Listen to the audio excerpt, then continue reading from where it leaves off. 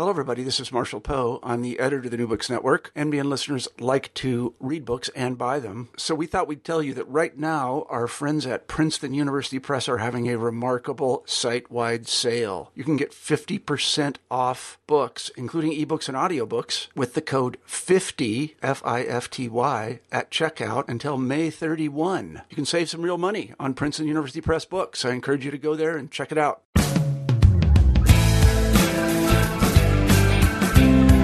Hello, everybody, and welcome back to New Books and National Security. I'm Shannon Nash, the host of the channel. Today we'll be talking to Mark Sageman about his new book, Misunderstanding Terrorism. And the book discusses how our understanding of terrorism has very important implications for the development of policies to deal with it. Mark Sageman, welcome to the show. Thank you for having me. It's an honor. Excellent. Mark, I was wondering if you could begin the interview by telling us a little bit about yourself. Well, I'm probably the old generation. I'm basically in my early 60s, and I've been looking at political violence since I was a teenager. Basically, I'm a child of Holocaust survivors, and I always wanted to understand what really happened during World War II, this type of ugly political violence. I wrote my dissertation as an undergraduate on trying to understand concentration camps, how people were able to survive them. And then through my life, I was involved in various aspects of political violence. I was working for the U.S. government when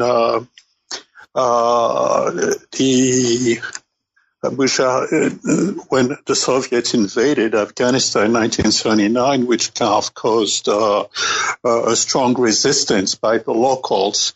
And what caught my interest is reading that the Soviet Union, within 2 years of invading Afghanistan, had killed about 10 to 15% of the population. I thought this was a genocide.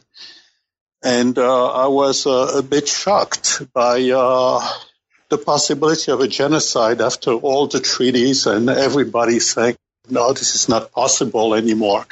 And so I got involved in helping the resistance against the Soviets. And then when I went back to civilian life, I looked at ethnopolitical conflicts until about 9/11. And then I kind of looked at my background and so read what people were saying about Al Qaeda, and I said, that's not my experience working with Muslim fundamentalists to try to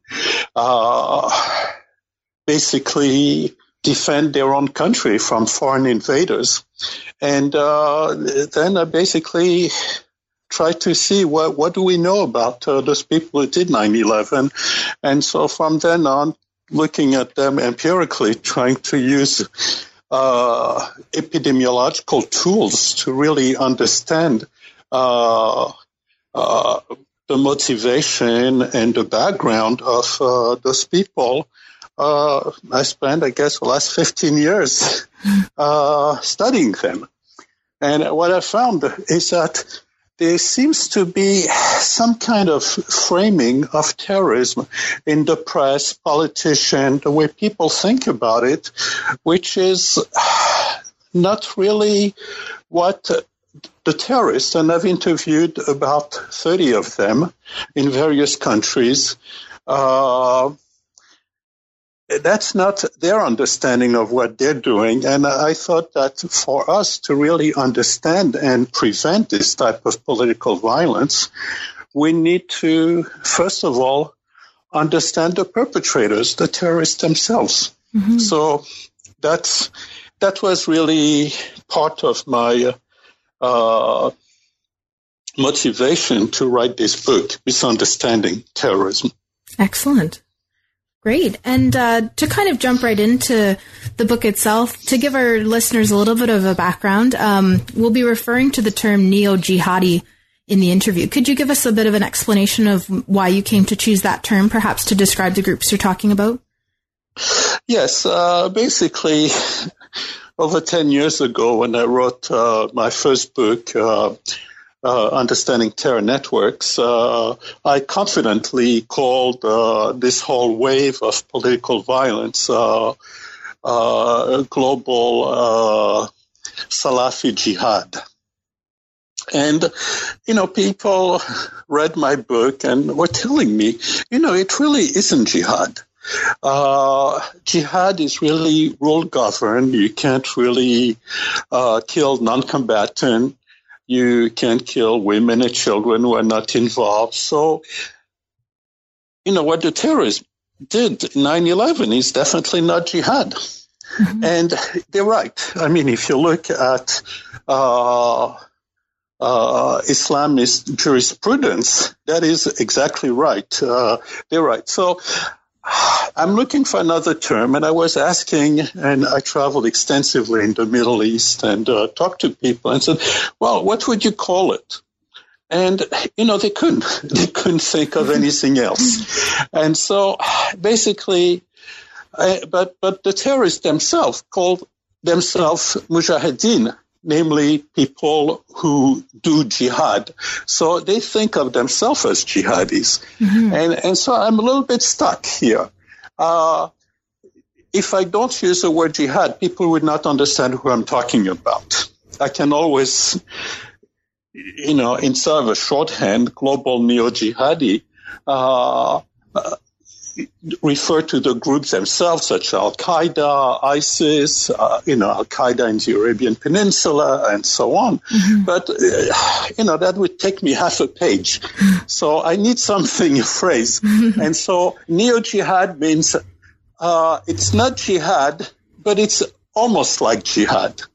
It's one of those terms that academics like to use to be a little bit more precise, but at the same time, at the risk of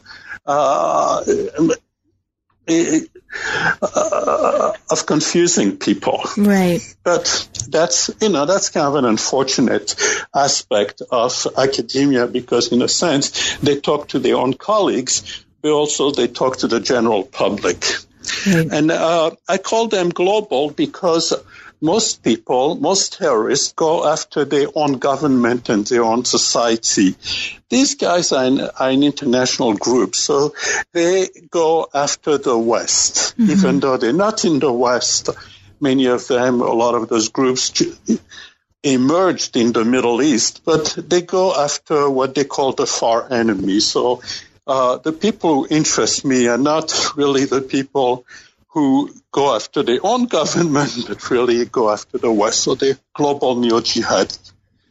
Excellent. I think that's kind of a trend in the book is giving clarity and accuracy to these types of terms. You get into even looking at the word terrorism itself and that type of thing that we'll get to, and I think that's an excellent aspect of the book. Moving right along, the first chapter in the book talks about, it's labeled the actual threat, so it's giving a realistic view with numbers, numerical backing, and evidence to just how serious the global neo-jihadi threat to the West was, emanating from organizations like Al-Qaeda or people claiming to act on their behalf in the post-9/11 decade. And can you tell us about the survey that you constructed to study this and some of the findings? Yes, I've been, as I said, since 2001, I've been following this group very closely, and I've been following them as they carry out operations in the West. There's been a lot of confusion about what is an operation because, unlike Europe, in the United States we have a lot of sting operations. And a lot of the sting operation, the people who are arrested, the suspects, would never have carried out anything. But the government facilitated their involvement in terrorist operations. So you can't really call them terrorist operation because absent the government, nothing would have happened. Mm-hmm. I mean, they're just people who are venting and then they are basically set up by the government and arrested. And you're talking here about the vast majority of terrorist cases in the United States. Now, Europe does not do that. And the reason they don't do that is because they think that sting operations are really against the essence of a liberal democracy. You can't set up people to do that. They used to do that in Europe in the 19th century and even up to World War II, but because of the police collaboration with the Gestapo during World War II, a lot of those very aggressive policing techniques were prohibited in Europe. Right. This is not the case here. The FBI, of course, has been doing this in the 1930s, and very much with the COINTELPRO program of the 1950s and 60s against any type of dissident, anti-Vietnam movement, the civil rights movement, trying to set up even Martin Luther King, even. Mm-hmm. But with the Church Committee hearing, they were prohibited from doing that. And they only then used sting operation against drug dealers in the 1980s. After 2001, of course, the rules changed completely with the Patriot Act, and they were able to carry out sting operations. And they basically became a political police in the very way that in Europe, the police was banned from those type of actions. Mm-hmm. And so you have to really understand what is a realistic threat. What kind of threat are we facing absent of the government manufacturing attacks? And so I basically listed about 66 in the first 10 years after 9/11. And I have to wait a lag of several years because the realistic information about each of those attacks really come out at trial. And trials take place about 2 or 3 years or 4 years after the attack. So I basically had to stop for 10 years. It's a nice way to really see, what was the essence of the attack. Was it, would that have taken place, or was it a sting operation, or is it just material support? Because governments have a way of self-promoting and say, we have, won a major victory against terrorism. And this is why I have the lag. But I've continued tabulating, and in the last 5 years, there is an increase in attacks in the West. Mostly, not really so much in the United States, although we have an increase here too. But in Europe, especially in French-speaking countries, because of the history of France and the history of colonialism in North Africa. And with the independence of North African countries, a lot of North Africans have emigrated to France, where they've been excluded, a little bit like African Americans are in this country. Mm-hmm. And so they have a very different dynamic in France and Belgium, especially France, which accounts for the rise in the last 5 years in France. But the type of attacks that we see are mostly loners, right. People who are disconnected to a terrorist organization, but still attack on behalf of the terrorist organization. To me, they're terrorists. But there's a long discussion. What does it mean to be a terrorist? Mm-hmm. And I'll come to that a little bit later. So. Basically, what I found is that we had 66 attacks in the West a region of 700 million people over a 10-year period, and that involves about 220 terrorist or politically violent people. So it comes out to an average of 3 terrorists per 100 million per year, which is really extremely small if you think about it. Yes. It's amazingly small. More people die of lightning strike than a terrorist per year. Wow. And it's when you put those statistics together. And I remember reading quite a bit before 9/11 that there were those types of more outrageous statistics. But it's very interesting to put it in that context when it seems like the threat is everywhere, from politicians, the media, the types of things that you portray in the book. Can you talk to the debate on whether Al-Qaeda, perhaps as an organization, is then seen as, or is the data telling us that they're on the run or on the move? And what are the numbers telling us about that type of threat? Well, Al-Qaeda, the threat from Al-Qaeda basically peaked in the second quarter of the decade after 9/11. So it peaked between March of 2004 to September 2006. In that 2.5 year period, there were better organized attacks against the West, mainly the 5 attacks in Britain, what's called the Kravis case, which was a fertilizer bomb attack that was interrupted.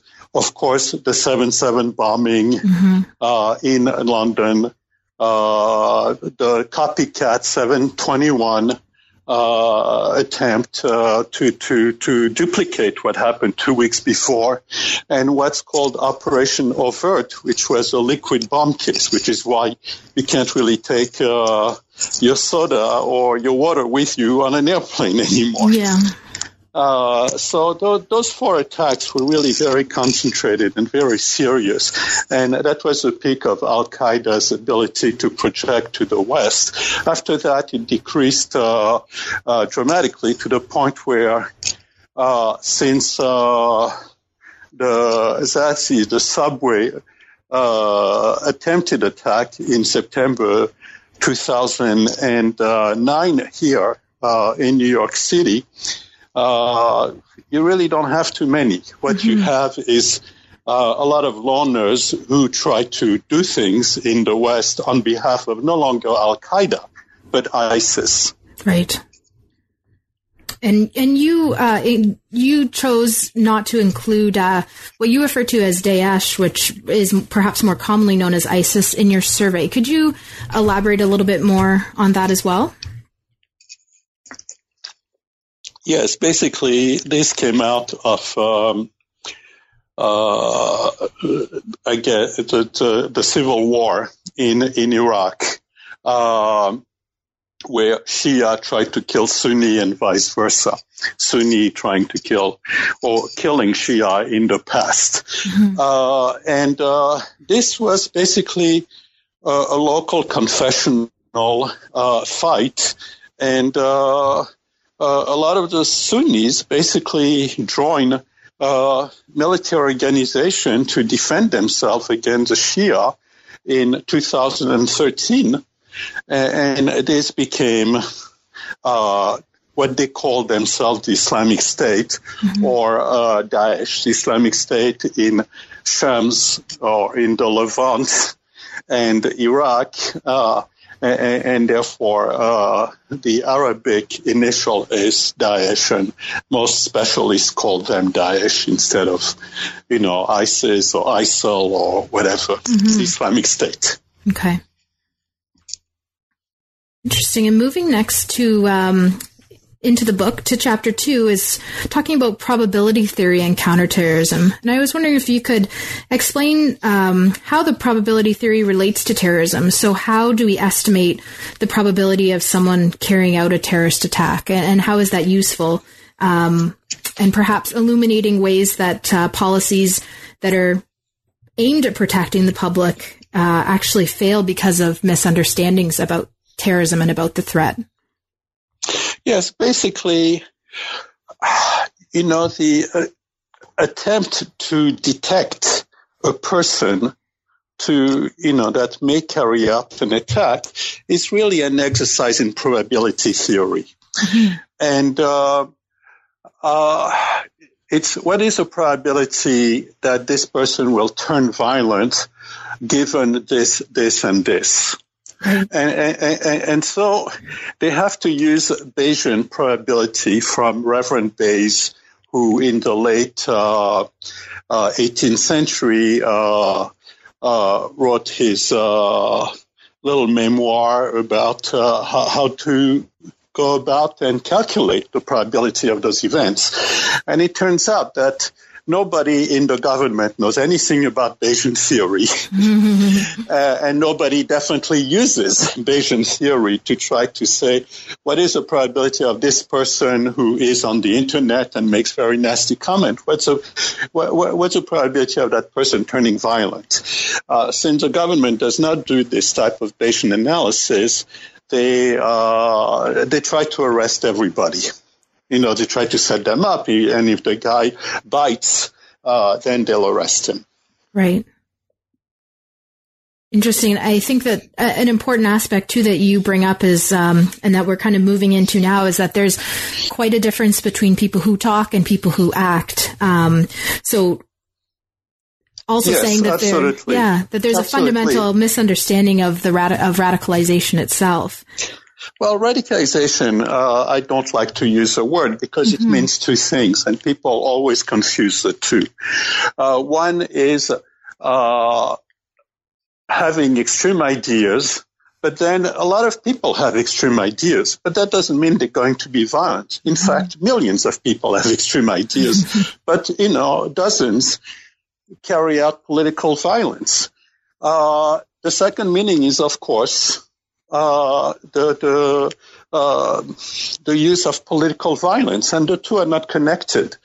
They have some influence one over the other, but it's not very strong because, as I said, millions have extreme ideas, but very few carry out political violence. And so I'm trying to kind of tease out those two, and I'm interested really not so much in people having extreme ideas, but I'm very interested in people who carry out political violence. Right. And one of the things that I came across was you talk about how does a lack of self-awareness of one's perspective on terrorists, so looking at the kind of the definition behind terrorist or terrorism and who views who as a terrorist, and how does that lead to the widespread misunderstanding of radicalization? Yes, well, people, to make sense of the world, self-categorize I'm this in contrast to the other.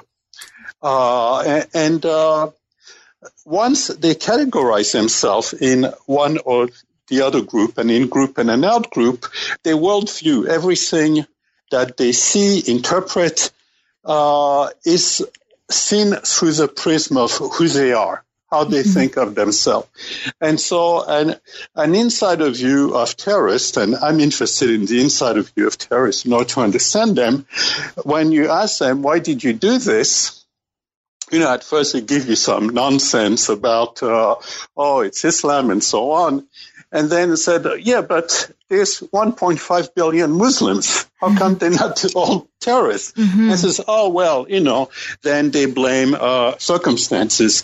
It's the grievances, it's kind of the escalation of forces, it's seeing Muslims being killed by various governments, and they felt that enough was enough, and they wanted to be soldiers to protect their community, their imagined community. And this is really quite different, of course. from outsiders viewing terrorists. To outsiders, because it's so bizarre what they say, they think that there's something wrong with them. Mm-hmm. Either they are criminals, and it turns out very few of them have been criminal, except for the current wave in France, and there is a historical reason for that. The second is, they're fanatics, brainwashed by an ideology, and they carry out those things because they're just robots, brainwashed. And, when you talk to them, you realize they're not robots, they're not brainwashed, they're real human beings. Mm-hmm. And this is, the problem. We tend to view the out-group really in terms of stereotype, a unidimensional stereotype. And they're all the same. There is no difference among them. And they're basically cartoon characters that kind of, act out some very simple, program in them.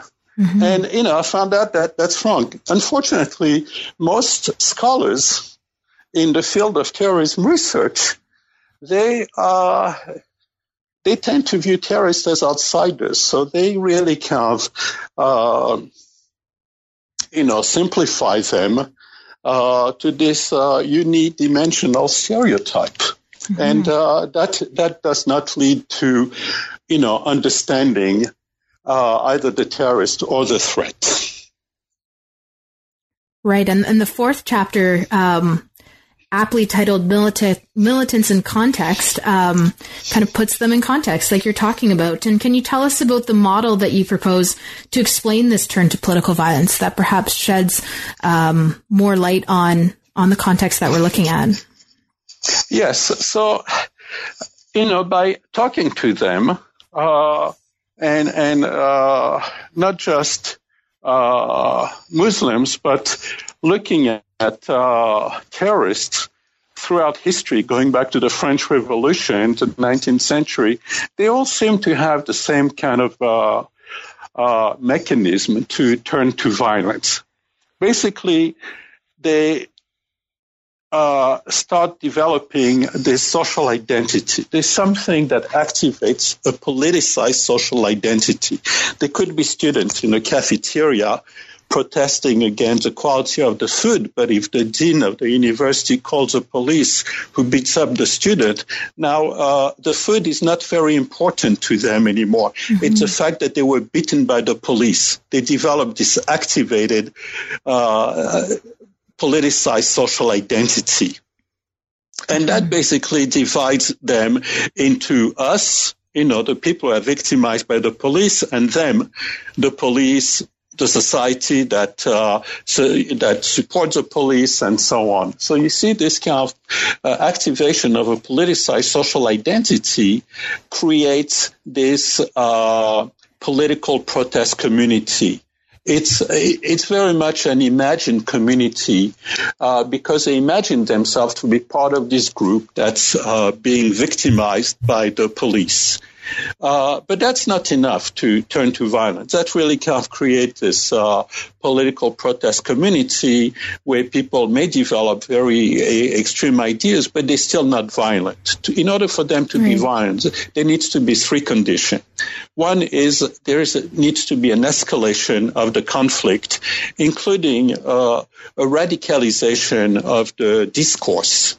So people start using war metaphors, using just extreme example. And of course, what happened is that when you use those extreme concepts, that very much constrain the various way to look at the problem and to create solutions. Besides the escalation of conflict between this political protest community and the people they define themselves against, in contrast to, you have to have a disillusionment with the legitimate grievance redress process. Say, well, we tried a lot of things, but nothing really works. Just talk, nothing happens. But that's not even enough. What sparks the violence is usually a sense of moral outrage at an egregious out-group aggression against one's own community.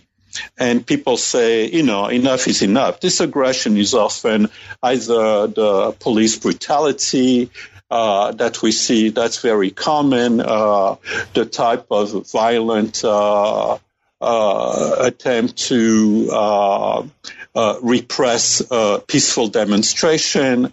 And what happens is that at that point, you have a few people within the larger political protest community who develop what I call a martial social identity. They start to think of themselves as soldiers defending their imagined community against the out-group. And a few of them then, because they're soldiers, and that's what soldiers do, become violent, first of all against the out-group, but with time, the out-group boundaries expand to include all of society. And if that group is not repressed, if there is a large enough contingent of them, you develop campaigns of political violence. And now you really basically have the cult of violence on both sides, both on the terrorist side, but also on the state side. Mm-hmm. And unfortunately, there's many temptation to escalate violence and very few to walk back. Right. And what role does the internet play in facilitating what you refer to as imagined communities?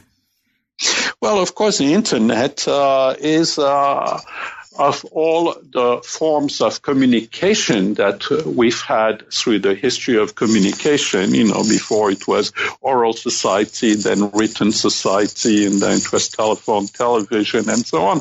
The internet facilitates this ability to feel part of this imagined community. Any kind of group that you chat with, either on websites or even especially social media, any Facebook page, any people following others on Twitter can constitute an imagined community. Mm-hmm. So the internet very much facilitates this process, which is why you see far more of those loners right now who act out, who become violent on behalf of their imagined community. Right. And can you discuss a little bit more about these loners and what some call perhaps lone wolves is maybe familiar to some of the listeners, and how they fit into your conclusions? Well, loners are physical loners, but they are part of this imagined community. In the group that we are looking at right now, those global neo-jihadis, namely the followers of Daesh or Al-Qaeda, they form as this imagined community that they themselves call the Ummah, which is a Muslim community, but they have a very narrow view of this Muslim community. So they are physically loners, but they're very much part of this community with which they communicate all the time, send Twitters, communicate online, have comments on Facebook or on YouTube, and so on. So lone wolves are really not lone wolves at all. They're very much part of this community, but they're physically loners.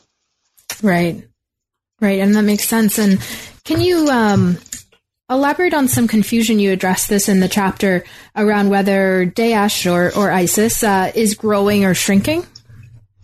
Yes, so very much, a lot of the puzzles about Al-Qaeda or Daesh can be resolved with this perspective. The formal organization themselves could be eradicated, could be completely destroyed by bombings and so on abroad, but the imagined community may grow. Mm. So even if Daesh is destroyed or Al-Qaeda is destroyed, Al-Qaeda has not done much in the last 6-7 years, but still, people who identify with Al-Qaeda may grow, and some of them have grown or in the West. So there is no need of organization to control or orchestrate those global neo-jihadi attacks in the West. People carry them out to defend the community abroad, but they feel very much at the part of that.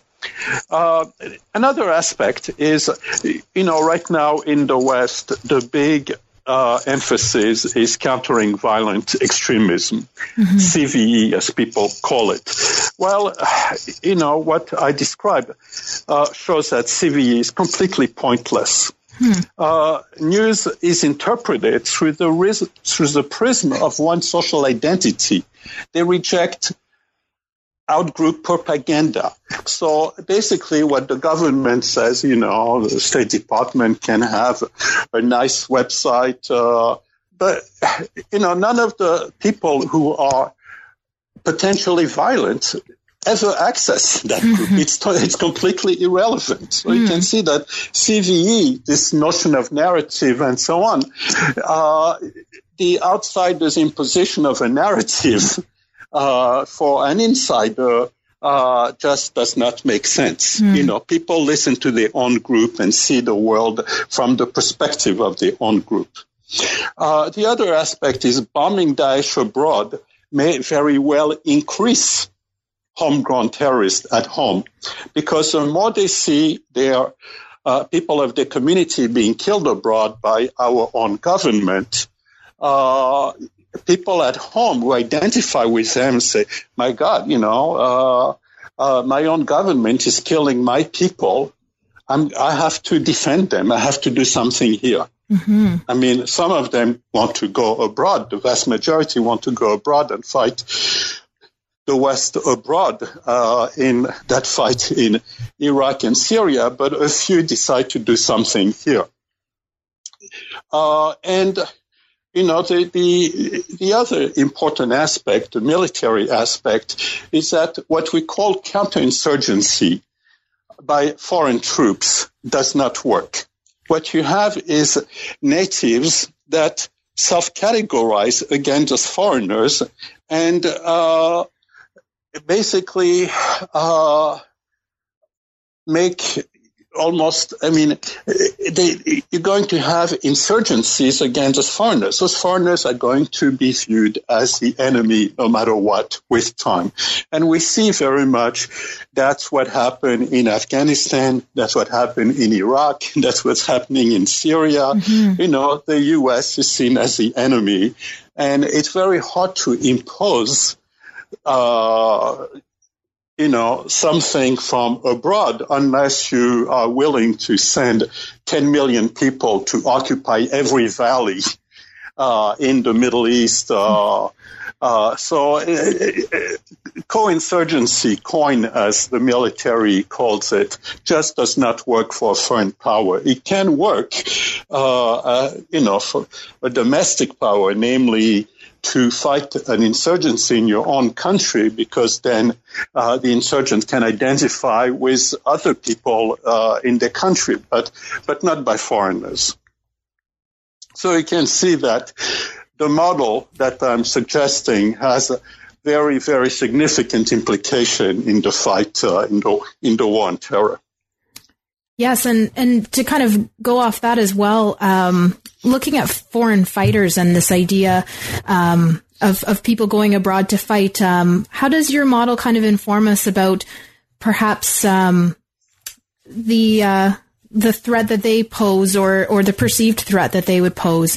Are these people who perhaps their want for violence is isolated into these countries that they're going to fight in, or is it a real concern of them coming back and importing that violence? Well, most of them go abroad to fight abroad, to defend, their community abroad. When the war is over, many of them would probably come back and they say, well, the war is over. It's a little bit like when you demobilize your soldiers after a war is over. Mm-hmm. So those probably will not constitute a threat. And, we've had many, many examples of this throughout history. There was the Lincoln Brigade, people, communists or fellow sympathizers going to Spain. And, there were tens of thousands to fight against the Franco regime and also fascists, namely Nazis and Italian fascists.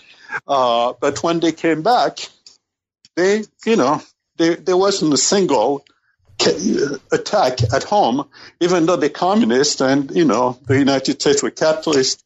I mean, most of those volunteers were French because, of course, it's a neighbor of Spain. But you did not find any kind of violence afterwards.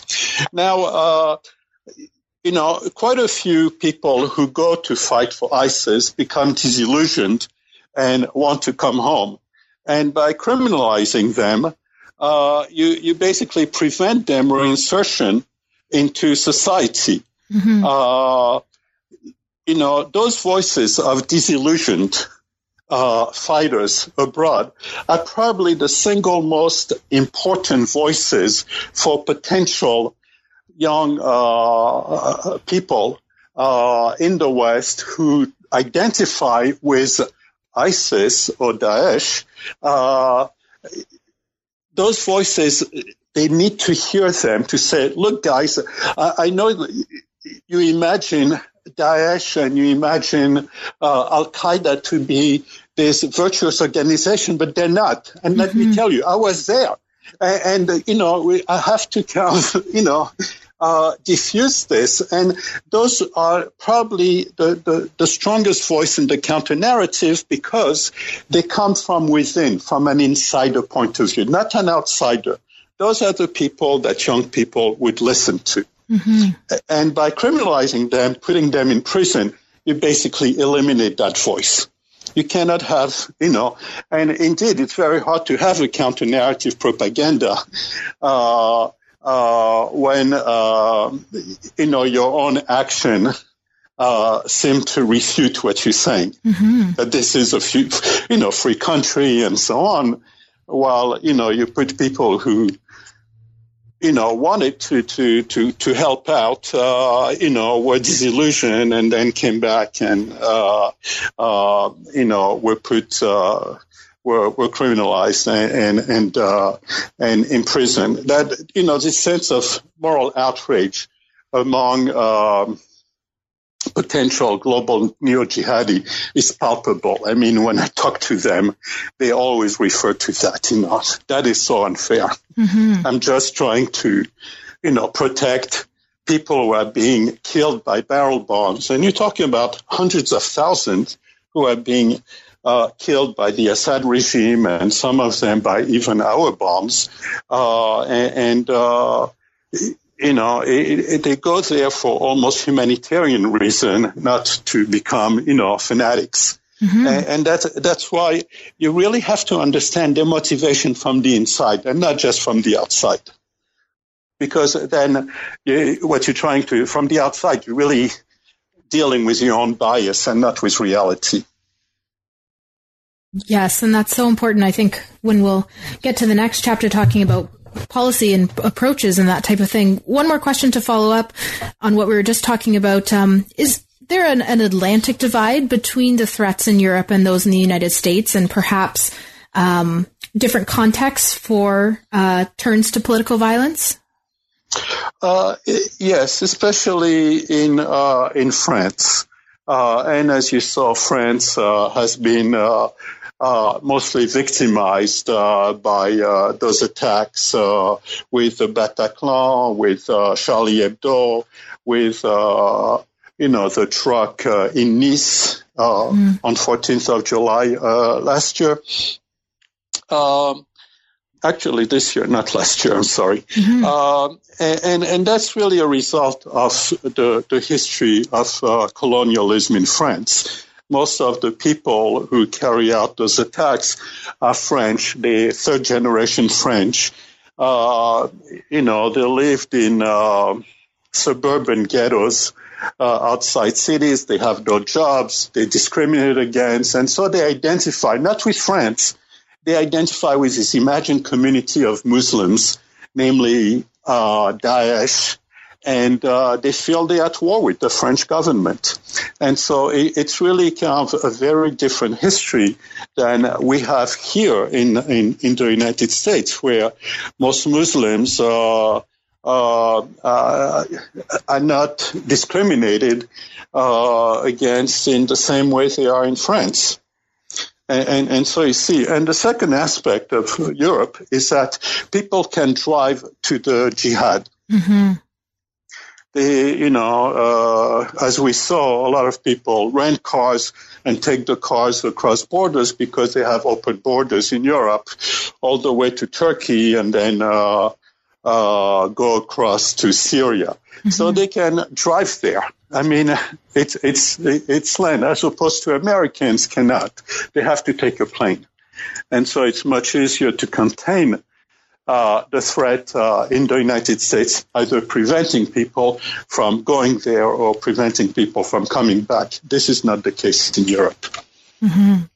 Yeah, when I read that in the book about just physically driving there, that's something you don't always keep at the top of your mind when you're looking at the news reports and that type of thing to put in context. So that jumped out at me as well. Moving on to just concluding remarks that you make in the last chapter of the book.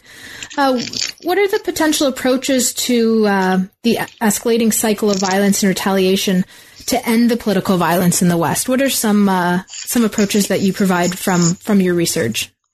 Well, there are two basically approaches. One is prevention. So from the model I described to you, you prevent the politicization of private disputes. You don't scapegoat the political protest community, address their valid grievances. You kind of have to keep calm in the face of nonviolent challenge. People who protest doesn't mean they're going to become violent. Mm-hmm. You often, engage challengers in the political arena.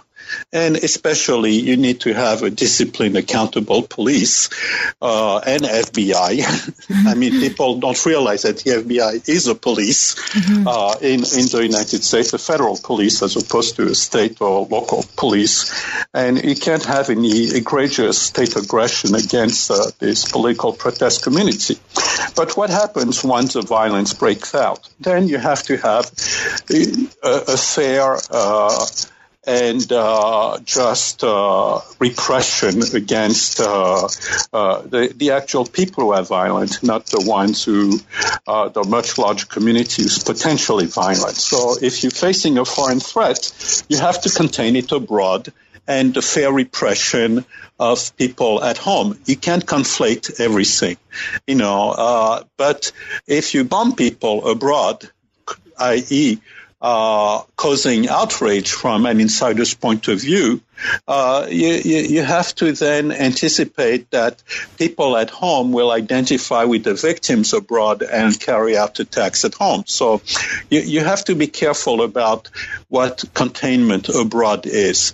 But at home, basically, what you need is to break the cycle of violence through justice and fairness. You need to have a focused and proportional repression of lawbreakers. You have to isolate them and remove them from the larger political protest community. You have to have fair police conduct, no brutality, no stings operation. You have to try to bring them back to the fold. And by that I mean, people are usually very punitive when they kind of think of, oh, look at that, the person criticizes me.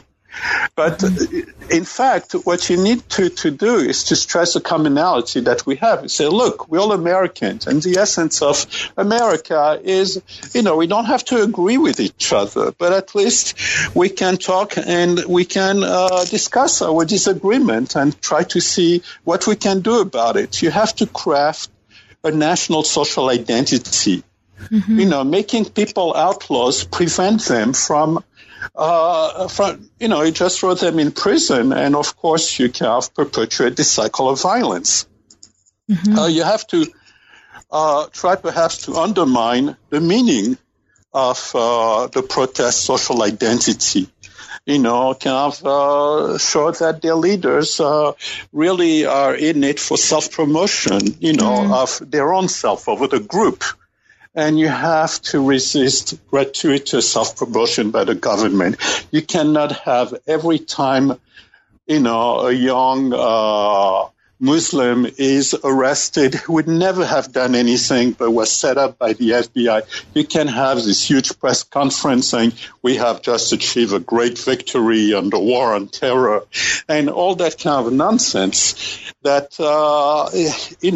people believe. So basically, what I'm arguing is just justice and fairness. And once you have arrested them, you have to return to this justice and fairness. You have to have an impartial and transparent procedural justice, meaning fair trials with reasonable punishment. You have to be very vigilant about biased prosecution and even judges, because judges and prosecutors are normal people. They often identify against a terrorist and they feel that they protect society. And instead of being judges or prosecutors, they think they are avengers, avenging, what has been done to society. Each one of them thinks that they're avenging 9/11. And you can see how this perpetuates the cycle of violence. And you cannot really kind of this terrorism enhancement in sentencing is, again, unfair and viewed as unfair by most of those young people. So basically, what you need is to go back to justice and fairness, and all the measures I've described are really the essence of an ideal Western liberal democracy. So being true to our values, it would eradicate the problems at home. Fascinating. Wonderful conclusions. Well, Mark, we've taken up a lot of your time, but I just have one final question for you, and that's to give our listeners a bit of an insight into what you're working on now. I've sent 2 manuscripts, one of which is going to be published in 2 or 3 months. It's called Turning to Political Violence, and it's basically a history of the emergence of what we call terrorism in the West from the French Revolution through World War I. And I stop at First Wall Street bombings of 1920 that killed about 33 people. And in that story, I have 34 campaigns of political violence, and none of them are Muslims. Muslims really came very late to terrorism. But I'm showing here that the same mechanism that I've just described is true for other forms of terrorism.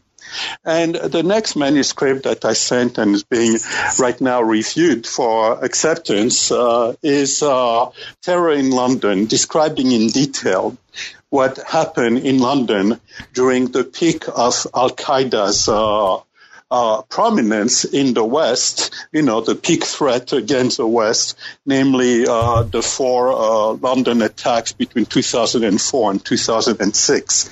And I use trial transcripts as my main source of data.